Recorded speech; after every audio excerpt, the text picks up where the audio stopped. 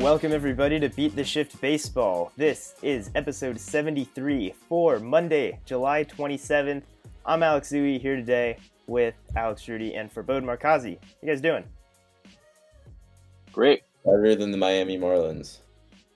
Yes, the Miami Marlins decimated by coronavirus. That is the headline today. Very serious headline to start really the first full week of baseball since opening day, and already we have two games that have been postponed. The Marlins will not be playing their next series, and we don't know how long that's going to be. They were supposed to be playing the Orioles at home for their home opener. The Orioles have left Miami. I think they're not anticipating playing over the next few days. And the Phillies, who were playing the Marlins just this weekend, are also not going to be playing the Yankees on their normally scheduled game. That game will not be happening either. And yeah, we will get into a lot more of the discussion around what Major League Baseball is doing to deal with this very early outbreak, this very early issue in what is supposed to be a tight solution to combat the global pandemic. We will get into that discussion a little bit later on. But to start with, I want to address some of the news from last week, from opening week. We haven't podcasted since then.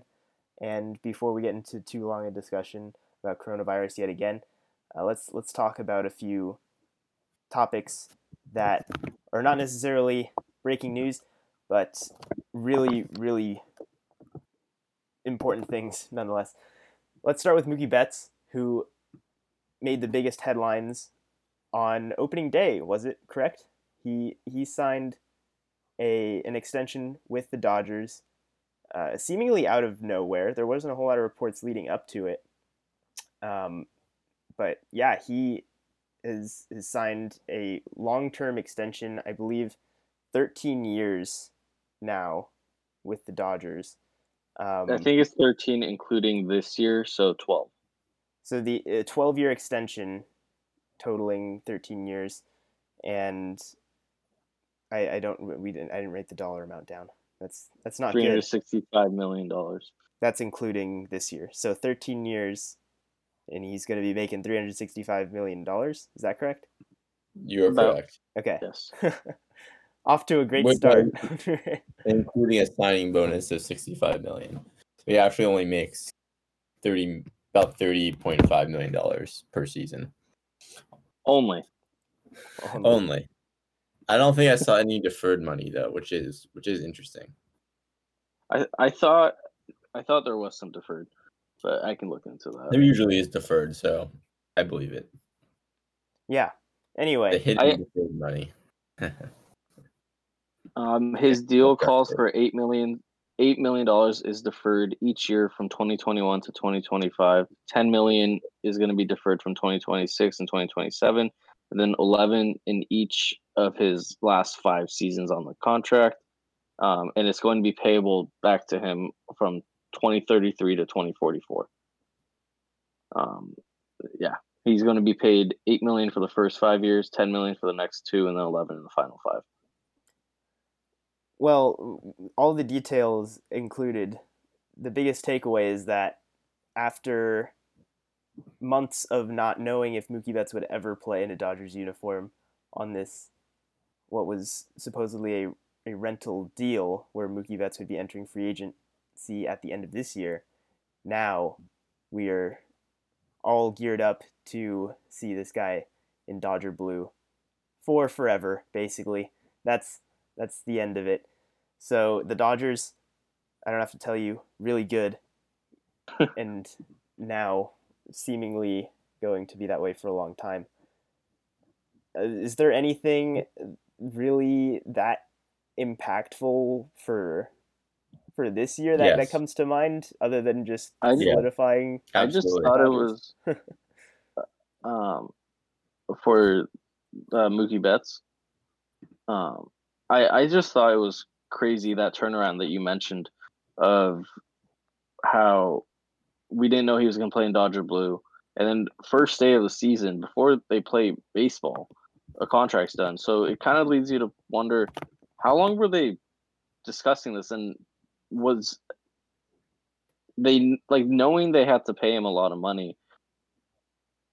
I know this all not a lot of this goes back on like player salaries really depend on what the owners wanted to do with this season. But how long were they discussing this? Was it during the time that the MLB was and the owners were fighting to lower their players' pay? Like all this money stuff is, I'm kind of tired of talking about it, but it's crazy. And I know a couple of my Red Sox fan friends who are very, very sad about this news.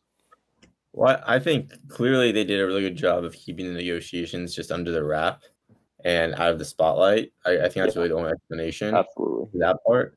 And then, in all honesty, like I think even though like there was still a little smoke around it, it's also just like not surprising because like you had to think as soon as they trade for them that the negotiations for an extension really already had started then. If not already, he had verbally agreed to like some future contract just when they traded him is really taken to the farthest extent. So I really think it was just waiting for Mookie to commit to the Dodgers. And obviously, I think the way the season's playing out, as we'll get into in a little bit, it made perfect sense for Mookie to just take this money and run. And I mean, this money is in total value the second most of any contract, only after Trout, which is significant. Trout's is obviously significantly higher, but I really think the Red Sox takeaway is the biggest one because I still think even with how expensive this contract is, I think it's actually a pretty good deal. His average salary per year is, I think, totally acceptable and really in line with, if not lower than, about half a dozen comparable players. And the Red Sox really weren't willing to pay for I would say a market value price, which is what Mookie Betts got for, arguably outside of Trout, the best player in baseball. I think that's pretty damning of the front offices and really the ownership's commitment to spending. And it really shows that I think the Red Sox organization kind of spends to the championship. And then once they kind of win, they really cut off the tap until they're back in contention. But was that really frustrating as a fan, I would say, the Red Sox, you just mentioned. No, absolutely. You mentioned the fact that they did a really great job at keeping the negotiations under wraps. With Trout's, it was a surprise too, and Trout wasn't going into his final year. That would have been this year. So, do you think that's more an attribute to the player wanting to keep it under the wraps, the times, or like just the dollar figure that they want to like keep that under the wraps so there's no added pressure from fans? I think what Betts and Trout both have in common is that those guys, they're both pretty like low key. I feel like they both have very well manicured public profiles. Betts' favorite off the field activity as far as more of his bowling. I mean, when you consider that Betts made it his whole prime in Boston with a pretty small profile, and that's like that has to be like arguably the most intense spotlight of any sports cities for the stars players, like just in terms of like how much of a microscope you're under. I think it just shows you that this is kind of the way he rolls. Like it's kind of like Kawhi Leonard-ish, if for out in a different sport comparison. I think this is just his style. He's not a tabloidy player. He's not Harper, dressing up in a Philly Fanatic suit and cleats for opening day. Yes, Mookie Betts did not wear a Philly Fanatic paraphernalia on opening day, unfortunately. Paraphernalia. That's the word, right? And anyway, Mookie Betts, great for him. He's not off to a great start this season in just 4 games with the Dodgers so far. He's only 3 for 20, so we'll see how fruitful this season is. The Dodgers lost two games to the Giants already. Interesting start to the season for them. Let's continue on though, and we'll get to some injury news, actually. The first player we'll talk about would be Corey Kluber, who is the newest Texas Ranger and already has suffered a grade 2 tear of the teres major muscle. So he's going to be missing significant time. He's shut down for the month, which is half of what the planned season would have been. Then he will be reevaluated. So that's not working out for the Rangers so well. Their new ballpark, it seems to be okay. They lost their first series there.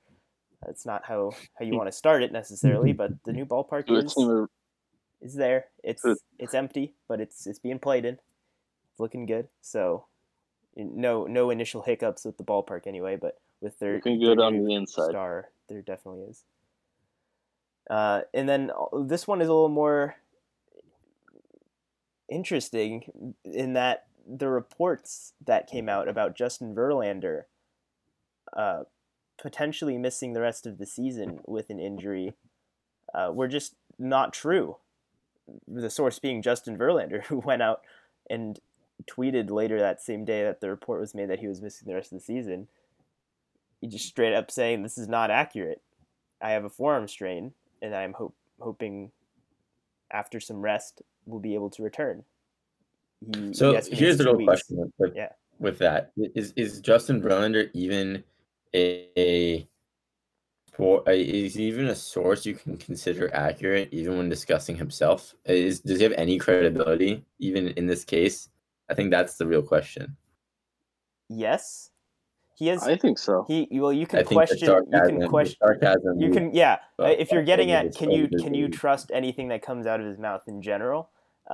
Questionable. Just this is regarding the Astros cheating situation and how outspoken he was against cheating before joining the Astros. And whoops. Okay, well, just ignore the whole cheating scandal. To be fair, it wasn't the fact that he joined.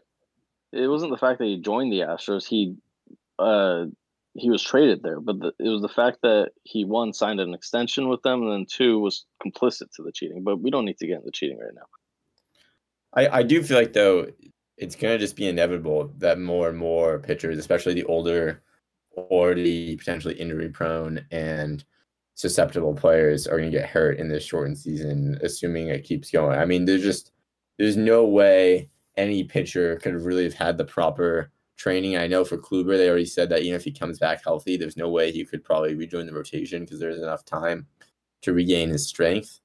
And I feel like, you look at that Rangers bullpen, which we infamously predicted to win the division. I mean, not their bullpen, sorry, their rotation, but that you predicted to be so well. And you look at guys like Lynn and Minor, and I just don't see them holding up in this format. This is just the beginning, I feel like. And that Kluber trade, the Indians were pretty panned for their return, and it's looking pretty good for them so far just by default, which I think everyone when that trade first went down was saying how this was exactly their prediction, was that it sounds like the Indians know something that no one else does about Kluber's durability, because the return did not match expectations.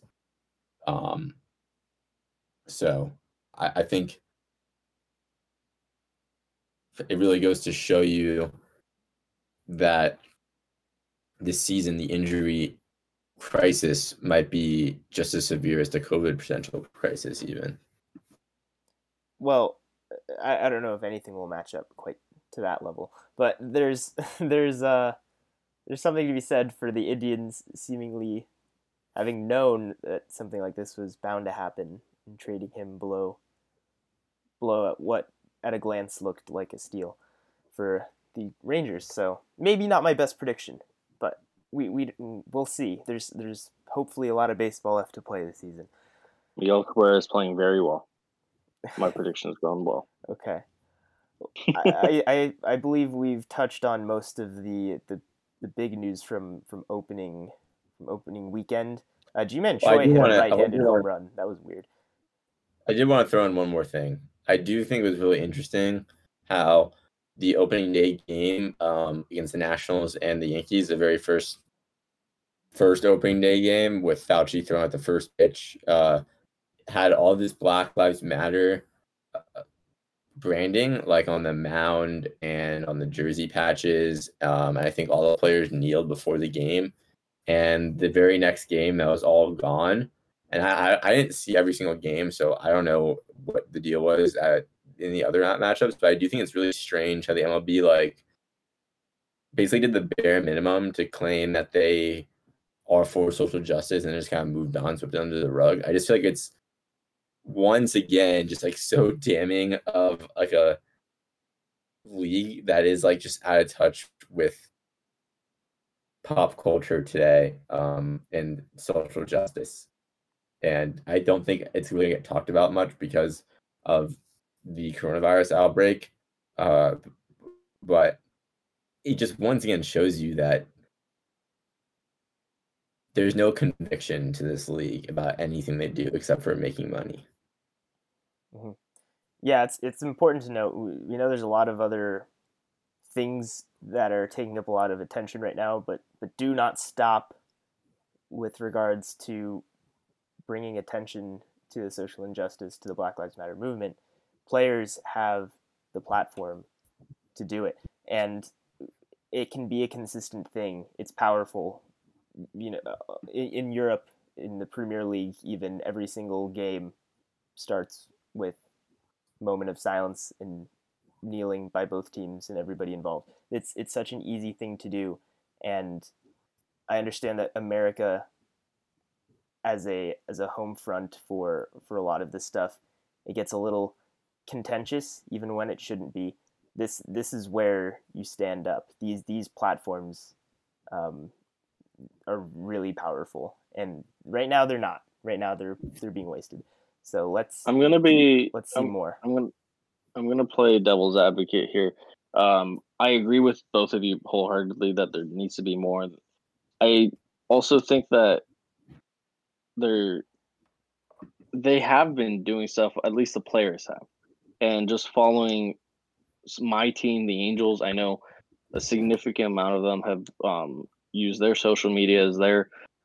They've worn shirts in BP and practice. There needs to be more coverage of that stuff too.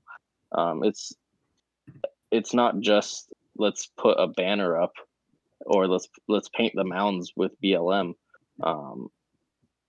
There needs to this league needs more action that actually helps. Yeah, it needs unified action. We know that the players care. Most of the players out there are smart, determined, hardworking, caring individuals that do a lot to support their local communities and use their platforms for good. They need help. It needs to be a unified effort. That's what we're getting at. The league needs to do more. Teams need to do more. Players, of course, we always love to see them do whatever they can, but even then, there's more that can be done.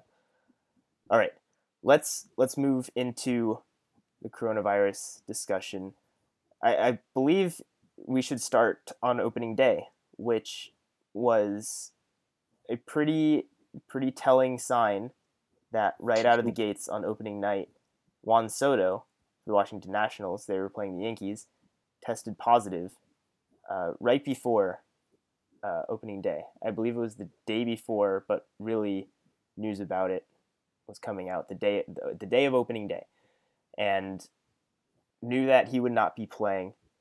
Apparently, through whatever MLB's contact tracing procedures were, no other Nationals were limited from playing on opening night. And as far as we know right now, nothing significant has come from that in terms of positive test cases on either the Yankees or the Nationals. But that should tell you right away how vulnerable players still are to getting this virus. It's almost as if they're still just normal people going about their lives. The precautions that the league is mandating are clearly not enough to keep players from getting it. And it's such a big league. It's not comparable to really anything else, to any other sports league that's active right now or ramping up to become active. It's so hard to compare things like this to the MLS or the NBA bubble or really anything. Yeah. And now we see, only a few days into the season, the real consequences of allowing players as much freedom to just do what they would be doing in a normal season, essentially, outside of a few minor adjustments that have been made, and of course not having fans. But the players in the field, they're still exposing a lot of other people on other teams and other staffs, and that's where the problems ensue. It's sparked just within the Marlins, within their team and their organization. It was reported that at least 14 players and coaches have tested positive as of yesterday, and it started with only 3 positive tests that were known on Sunday before they played the Phillies and proceeded to play a game. So that's a big talking point. But let's just start with first what's happening, or the report of 14 positive cases on one team, and the significance of that before even touching on what happened Sunday. I mean, I kind of want to break your rule and talk about both of them at the same time. Okay. I don't understand how, because we've seen the article, we've seen people already come out and talk about it with why did these teams play, and even with the contact tracing of the Nationals saying no other players were in a position to potentially have gotten it, at least. That, and then how distracted as a player, like how brave are these players to go out and play a game of baseball when they know 4 of their teammates have already tested positive, and baseball does not seem like something, at least to me, even though I love it, that I would want to go out and play at a high level and be completely focused on that, while I know I might have been compromised to the worst pandemic in modern history. But it's way worse than that. I mean, they voted to play the game when they knew that they had positive cases on the team. And I think that's so unacceptable. I think Mattingly should be immediately fired. And I think it's unacceptable he allowed that in the first place. Second of all, the fact that baseball did not have a protocol for what a team should do in this situation is so damning of their sheer incompetence with this entire plan. I mean, it's such a obvious example of I told you so, how they had no clear system in place in case of an outbreak on the team. They really thought with the limited amount of protocols they had in place to prevent this, that it wasn't going to happen. I mean, it only took just the fact that it happened this quickly shows how likely it was going to happen. I mean, it really proves that like the David Prices and the Zimmermans and the Posies sitting out the season because they weren't confident in this plan, it really justifies them and vindicates them. And I mean, I'm angry about this. The more I think about it, the more I'm kind of like, at first it was kind of just shock. Now I'm really processing it. I mean, the Juan Soto thing, I kind of let slide because it was supposedly one guy and they claimed that they contact traced him, which I think was a bunch of crap. I mean, he obviously was in the dugout with the other players. I mean, that was strike 1. Strike 2 was the whole mask policy that they were using on the fields is so just absurd and irrational. They have like the field umpires and the coaches wearing masks, but the home plate umpire and all the players aren't wearing masks. It's like, well, that doesn't really accomplish anything. So either everyone should wear a mask or no one. Ideally, everyone. And then just lastly, I just don't see how this Marlins team or this Phillies team or now this Yankees team or I mean, it just the effect is just it's a domino effect. And who knows, Juan Soto, how many players in the Nationals really got infected? And I just feel like the sheer cavalierness with people's lives is really concerning and scary. And it really proves Canada also really right for not letting the Blue Jays play in Toronto, which last time I checked, are the It's a Blue good Jays point. even for sure playing in Buffalo? I mean, that's another just sheer failing of this season. I mean, all I'm saying, and I'll finish this round with this: if they can't even make it one series without this, you really think they can really finish a season safely? That seems pretty damn hard to believe. I, yeah, I'm all there with you. I think a lot of people are saying, why didn't they do this? Why didn't they do that with the season? If they wanted baseball, why didn't they have a bubble? Well, the reason the NBA has a bubble is they were 2/3 of the way done with their season.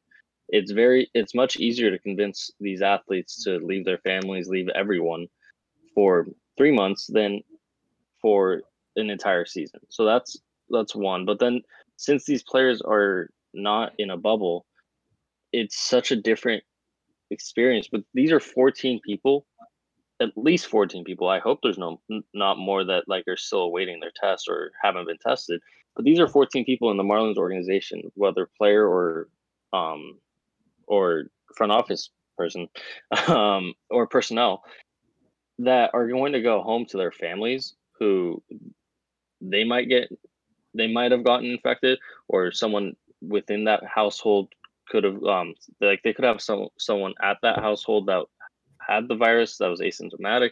There's just so many risks with baseball right now, and it's really sad to see that there's nothing protecting the players. I mean, I'm sorry, but how many I've watched 3-4 games so far.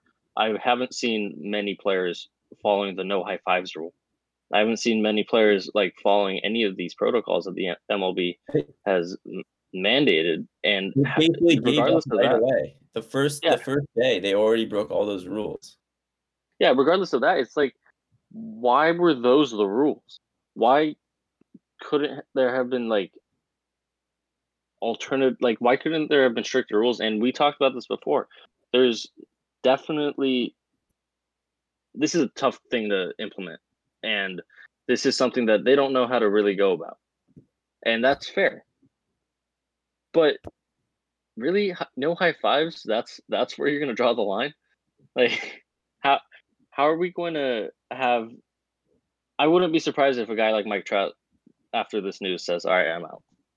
But the one thing I disagree with you on is I do think the bubble totally could have happened. I really don't think they even tried. And I don't think it was the players who turned it down. That's what I interpreted, and this is all speculation, I will admit, but it sounded like the owners, when it was originally decided, were hoping that they were going to get fans in the stadium when this was really getting negotiated. And Yeah, okay, obviously, I see that. that's in hindsight was I mean, that it just, which is ironic, of course, because that was their whole issue with the previous agreement. We don't have to go back into that, but why they couldn't have gone to Omaha or one of the two spring training spots. They could have done what the NHL did, where they put half the teams on one side, one coast, half the teams in the other. I mean, I really think even with Arizona and Florida having huge outbreaks, I really don't see how they couldn't have just put all the teams at the two spring training facilities. I mean, the season is so short that they basically wouldn't have been there that much longer than the NBA players are in their bubble. That is true. Altogether. So Um, I think it's just I really and that's not to say that this methodology wasn't impossible. I mean, in Europe, they successfully did implement it, but the difference is the distance traveled is so much less, and those are largely in countries that were controlling the outbreaks way better. I think it's just damning. I mean, Rob Manfred claiming that this doesn't fall into a nightmare category. I mean, what is this if it isn't a nightmare? Okay, well, so I do want to talk about that because that is a big issue with how the commissioner is responding. But I have to address a couple things that you said that I think are maybe you conceded these points, but one, the bubble situation when it was first discussed, there was significant pushback by players. Uh, just not too long ago, in a podcast that I was listening to, in which Tyler Glasnow, who's a player rep for the Rays, discussed this. He said that was one of the biggest points of pushback, is players having to be away for the extent of the season. And mind you, this is when the length of the season and the terms of the season were still being discussed. But mind you, yes, this would have been for a full season, multiple months, where they essentially have to be away from their families and stay with their teams on a single site. It is incredibly different than the NBA, who are playing the playoffs and doing the situation that way, even compared to NHL and these other places that are doing I multi-site. don't agree with you. I don't agree with you because the NBA is letting their families come in at a certain point, so the MLB could have done that. And I still think in overall length, the NBA players I think are going to be there for 3 months. This MLB season is about 3 months, so I think that's pretty similar. Well, and so I I'm think sorry. players would not have said, wait, that's the last thing. I get the players. You're right. Thank you for correcting me on the pushback. But at the end of the day, if the MLB said you either stay in a bubble or there's no season, the players are going to take their paycheck. The bubble was. I would be shocked to believe, and I could be wrong, but if you're really telling me the bubble was the make it or break it decision on them playing a season, then the players didn't deserve to get paid. In my opinion, then and I think that would be absurd if that was truly their breaking point stipulation. I'm sure they didn't want to do it. The NBA players didn't want to do it either. They made a whole big puff about it, but they're doing it, aren't they? Yeah, Well, I mean, I want to make a quick point about that. First off, it's what we said about the length of the season matters too, where it wouldn't have been 60 games. It would have been as close to a full season as possible. That would have been 5, 6, 7 months away from their families, and they could have brought in their families. That's true, but I think with going back to the NBA, another advantage they had was since they were 2/3 of the way done with their season, they basically could tell 8 teams of both players and their personnel, stay home. You don't need to come because you're not going to make you're very unlikely from making the playoffs. So that's that many less people in that area. So Overall, sorry, you brought up the point that I was going to bring up about the other major difference being is the size of or just the scale of the whole operation. yeah. NBA teams, you say this is not even the entirety of the NBA, without even considering how much smaller NBA teams are player wise on a roster basis, and then also you have to account for additional staffing and whoever else has to remain in quarantine. I also want to point out, but they're basically taking the same amount of infrastructure anyways to do this season. No, okay. The hardest thing to get is testing, and they're already doing testing.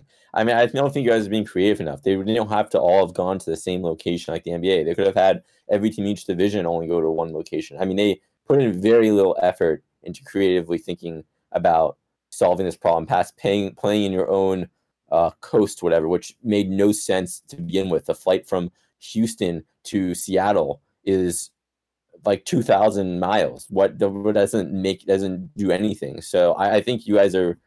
I don't know. I think if they really wanted to, they could have made it happen, and it would have been completely feasible and doable, and would have made way more sense than this lunacy. I agree with you that if they wanted to, they could have made it happen. I genuinely agree with you, and this is the last point I want to make on this. And I think that, like I said, if they wanted to have this happen, they would have made this happen. But we've talked about this. That's not their prerogative. That's not what they want to. That's not what they wanted to see out this season. And after watching, just after seeing the infrastructure and all the work and all the attention and detail that's gone on in the NBA's bubble, and watching through vlogs of players and seeing everything, I'm not sure the MLB would have just seeing how little thought out the plan for the protocols for the coronavirus playing in the 60 games already are. I'm not sure how well they would have even made their bubbles. How well, like, how I can't even speak right now. I'm not sure how well those bubbles would have even gone either. I honestly am not at a point where I have too much faith in MLB's leadership and direction. No, yeah, the MLB did not try. They did not do its due diligence, and as mentioned, they really did not negotiate in good faith because their priorities were different than the players' priorities in terms of getting as much baseball delivered as possible. So, yes, the bubble could have been possible. The MLB did not try. The MLB also, as of right now, has no capabilities of doing this year. I just want to make that clear too. There's no runway that could potentially lead up to a bubble situation this year.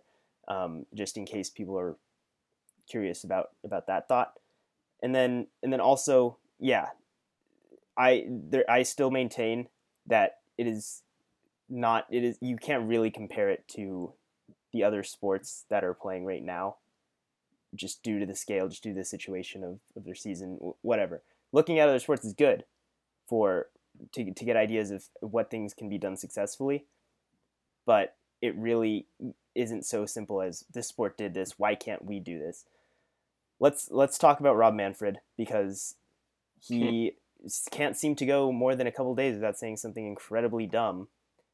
And in this case, it's really dismissing the serious nature of the outbreak that has occurred. And that's something that we didn't even really touch on, is just this is the second series of the season. What do they do? What do they do when this happens to more than one team? What happens? We still don't even know what happens now when one team suffers an outbreak like this. But it's certainly possible, and if it's at the current rate, likely that multiple teams have similar situations. And this goes back all the way to March with why leagues were shutting down, why the NBA was shutting down, is because you can, in a very short amount of time, trace contact between players and teams to a very widespread nature just over the course of like a couple of weeks. Just the way that schedules work out and whatever. So many people are impacted in such a short amount of time. So if this is a minor case, it's just by luck, honestly, because this could have happened in multiple places. Like, there was nothing to prevent it from happening anywhere. So let's talk about Rob Manfred. Rudy, do you have any more juice left to rant about the response by the commissioner, or is it really just waste of breath at this point to deplore him for his incompetence? I mean, he is just a suit. He's that guy you have like in your economics class that does some day trading on the side and invests in Tesla and thinks that he's a genius because he makes like $100 a year off of that. I don't know if that was a analogy. Weird analogy. Is there something wrong with Tesla that I should know about now? I feel like Barbeau is feeling me on it. Maybe not, but potentially, yeah. But it was definitely interesting. He's that guy who like thinks he's an expert on like finance, like as like a 18-year-old. You're saying he's underqualified. I just think he's not listening to the experts. I saw him on Thursday Night Baseball during opening game. They were interviewing him, and he said this smug little look on his face, like he just, made a good shit in his toilet for daddy, and for the first time. So it's just like, no, like you didn't do a good job. Like you don't, and they did also, like, to be fair, like they were totally sucking him off on the broadcast. Verducci was, which I thought was just deplorable to begin with. And I just think, once again, it just proves you that he is the worst commissioner in sports, and he only cares about money. And it's he doesn't even have like the charisma to pretend otherwise. And it's almost like it's very reminiscent of politics in a lot of ways. Of just like the transparent corruption of it. I'm not trying to overstate it, but I think it really makes you, at least for me, question my affinity for baseball at a certain point. If if they don't even want to have the illusion of being about something more than the bottom line, what is there for me as a fan to come for every game?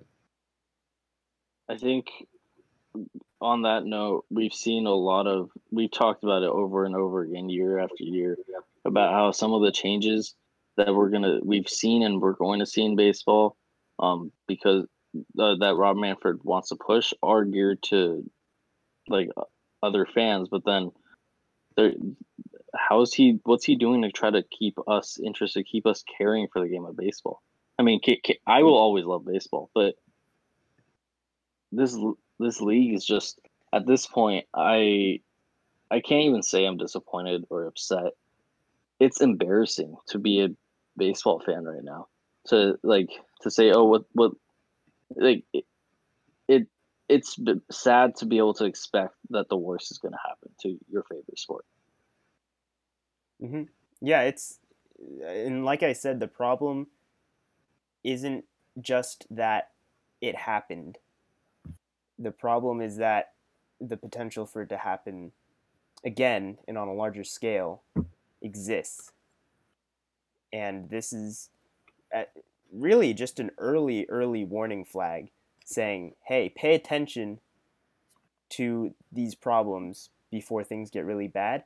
And I'm worried that at least the commissioner doesn't want to, that MLB won't, because their incentives lie elsewhere. And now it's got to go back to the teams and the players to really determine where they are going to put hard lines down.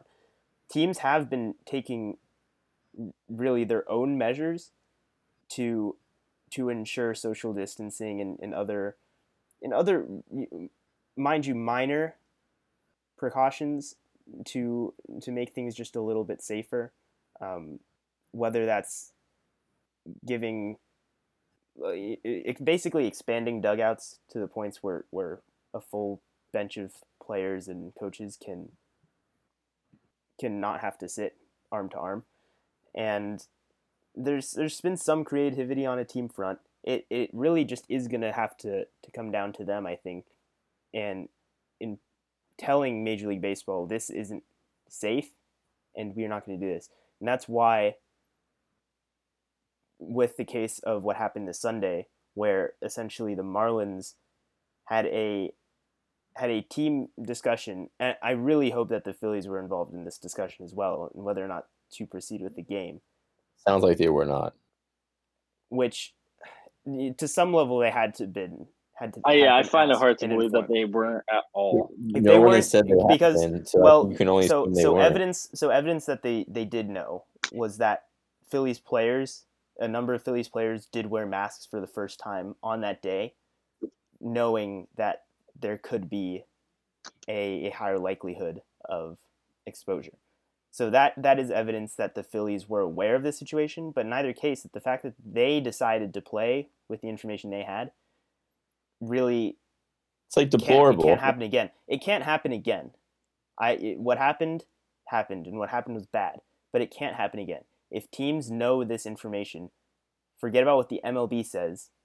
If this is a case where there are positively tested players on either of the teams that have been around the teams, that there is no certainty that players haven't tested positive, then just don't play.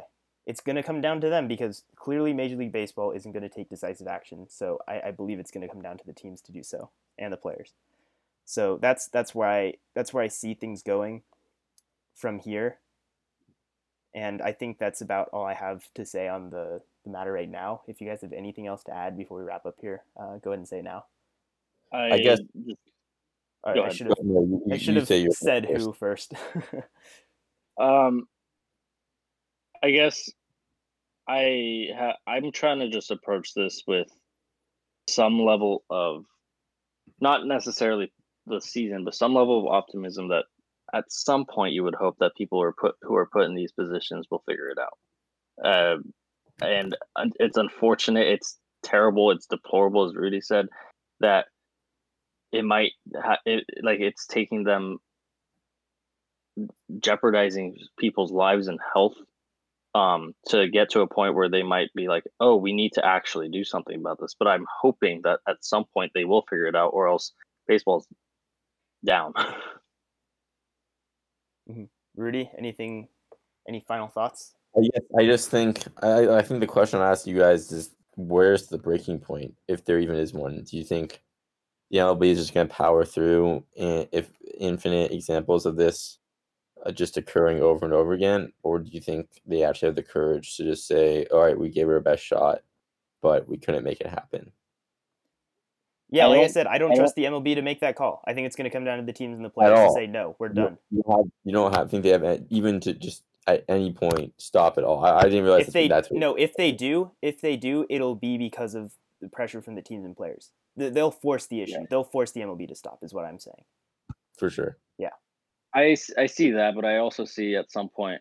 Actually, no, I fully agree, because I feel like even if we are down in the middle of the season or towards the end of the season, and all of a sudden you see, instead of 2, 3, 4 teams where we're at right now who might have been affected and their seasons have been a little bit altered already, if we see that on a bigger scale, 5, 8, 9, 10 teams that have had to postpone, self-quarantine in a clubhouse, that's going to have to receive some sort of uproar from the players and the teams, and some sort of reaction from the league itself. But the reason I'm agreeing with you is my mindset and how I view the league right now is I feel like they would just say, all right, we'll take like a week off and then we'll get right back to it or something.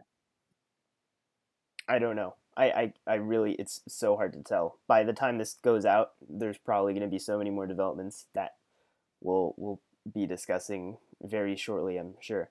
So if you do want to hear future discussions about this, which there are bound to be, make sure you subscribe to our podcast. We really appreciate you being here and listening. And if you want to connect with us, do so on social media at BeatTheShiftBP. We're on Instagram, Twitter, and Facebook. BeatTheShiftBaseball.com for all our podcasts and articles. That is going to do it for today. MLB, do better, do more. Please. As always, Farbode. Peace.